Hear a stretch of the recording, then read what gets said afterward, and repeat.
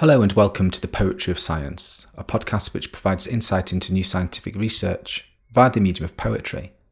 I'm your host, Dr. Sam Illingworth, and each week I'll be introducing you to some of the latest scientific findings and sharing a selection of science-themed poetry. If you enjoy this podcast, then please consider giving it a rating and leaving some feedback in your podcast directory of choice. And if you really enjoy it, then why not share it with a friend? After all, we could all do with a little bit more poetry in our lives. In this episode, I'll be exploring new research which has investigated how an extraterrestrial stone found on Earth provides clues about supernova events.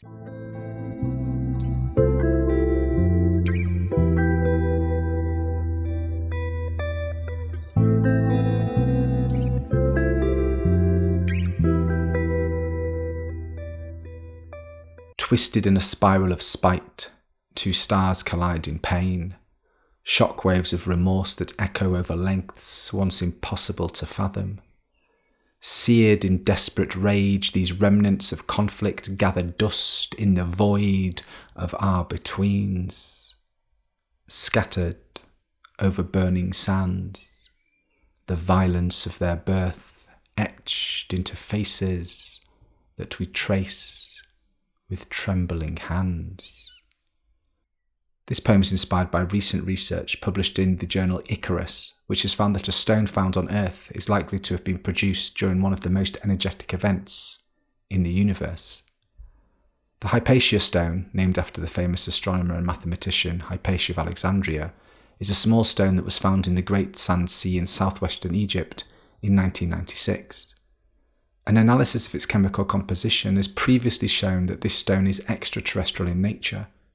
Similarly, investigations into the proportions of argon, helium, neon, xenon and nitrogen in the stone have shown that it didn't come from any recognised comets or meteorites. So where did it come from?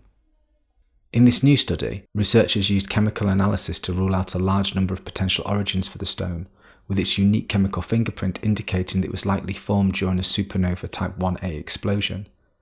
This supernova is also known as a thermonuclear supernova, and occurs in a binary or double star system when the two stars collide under certain conditions.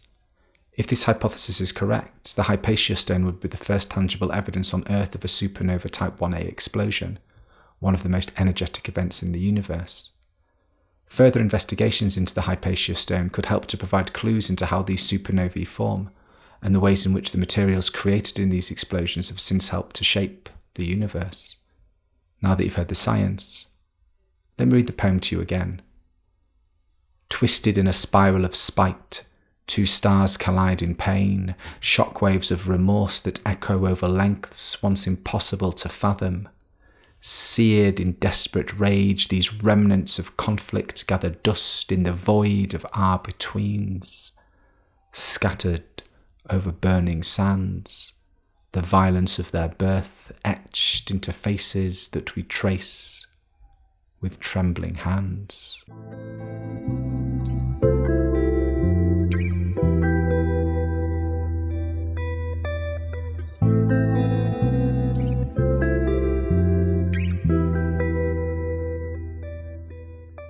In this section of the podcast, I'd like to share a poem written by another poet on a topic related to the science that has been discussed so far.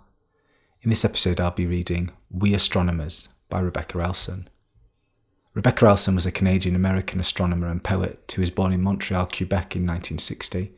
Elson gained a master's degree in physics from the University of British Columbia, after which she gained a PhD in 1986 at the Institute of Astronomy in Christ's College, Cambridge University. Elson was one of the first scientists to use measurements from the Hubble Space Telescope to look back into the early stages of the universe.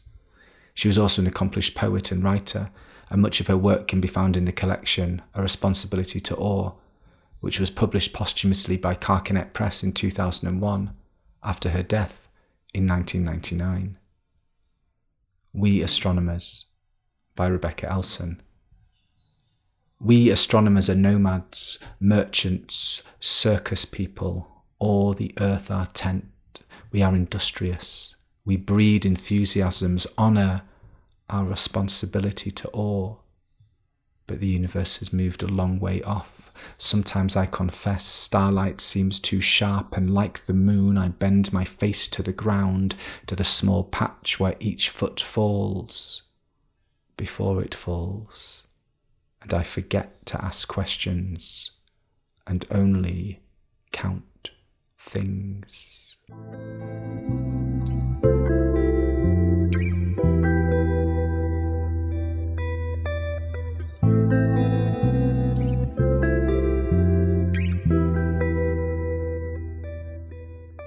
Thank you for listening to The Poetry of Science. If you want to find out more about the scientific study featured in this episode, or read any of the poems in full, then please visit the show notes at scipoetry.podbean.com. That's scipoetry.podbean.com, where you can also find out how to get in touch with any questions or comments you might have. Thanks for listening.